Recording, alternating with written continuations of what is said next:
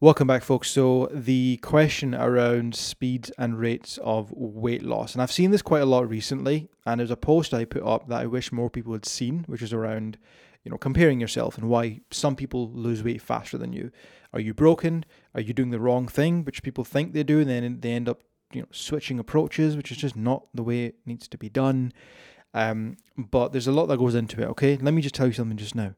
Your genes, your DNA, your genetics make up a huge part of this. You have no control over this. I always say to people, and I know this gets all deep, but just be blessed that you're living. We have life, okay? And that's not taken away from us just like that quickly.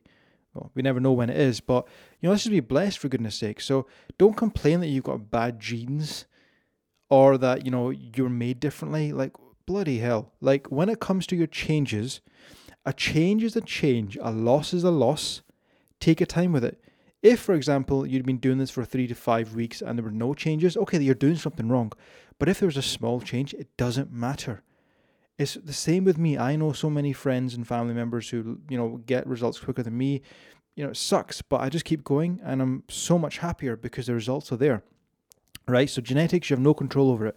Now, when I say genetics, things like the rate of loss, where you store body fat is a huge one as well. Where it comes off first or where it comes off last. Again, don't try to influence this. Don't take supplements and rub topical creams and all this garbage.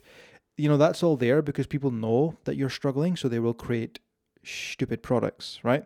Now, the other ones that I guess you do need to pay a bit more attention to is your weight, okay? Your muscle mass. Big thing, because if I have someone who is 60 kilograms and they already exercise a fair bit, and then I have someone who is 95 kilograms, or just, a couple, 20 kilograms heavier than the 60 kg individual. The individual who's way heavier is going to lose weight a bit quicker because they've got a slightly faster metabolism. People think it's the other way around. No, the heavier you are, the more ramped up your metabolism because you've got more energy to run. Okay, you've got more mass that you're carrying around. You need to understand that. And it's the same way that you have a big Range Rover compared to a Mini, for example. The Range Rover requires 150 odd, 200 quid worth of petrol to fill up. The Mini, 40 quid, 50 quid or so. So when it comes to our sizes, if you've got an individual who is slightly heavier than you or got more weight, of course they're going to see more losses because they've got more mass to spare. The body sees it as excess. But when you start to lean down a little bit and you lose body fat and you get to below the 70s, it's not going to be as quick as it was when you were heavier or compared to someone else who's heavier. You have to accept this. So when I have clients, this is why we don't really weigh a lot when you have people working with us, because if I, yes, we do put up the wins on Instagram, but if I did that all the time within our client sphere, like, everyone would be disheartened.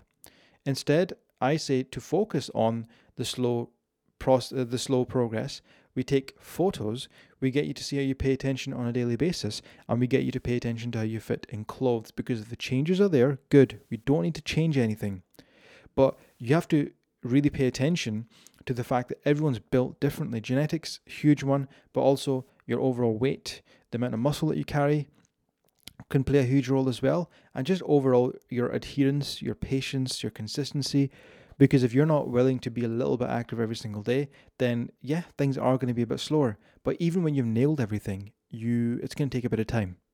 Accept this. The sooner you accept this and get to grips with it, the easier the journey is going to be long term. Absolutely promise you this. Okay, so don't compare yourself. If you want to have a little bit of a friendly competition, go for it, but don't let it get to you.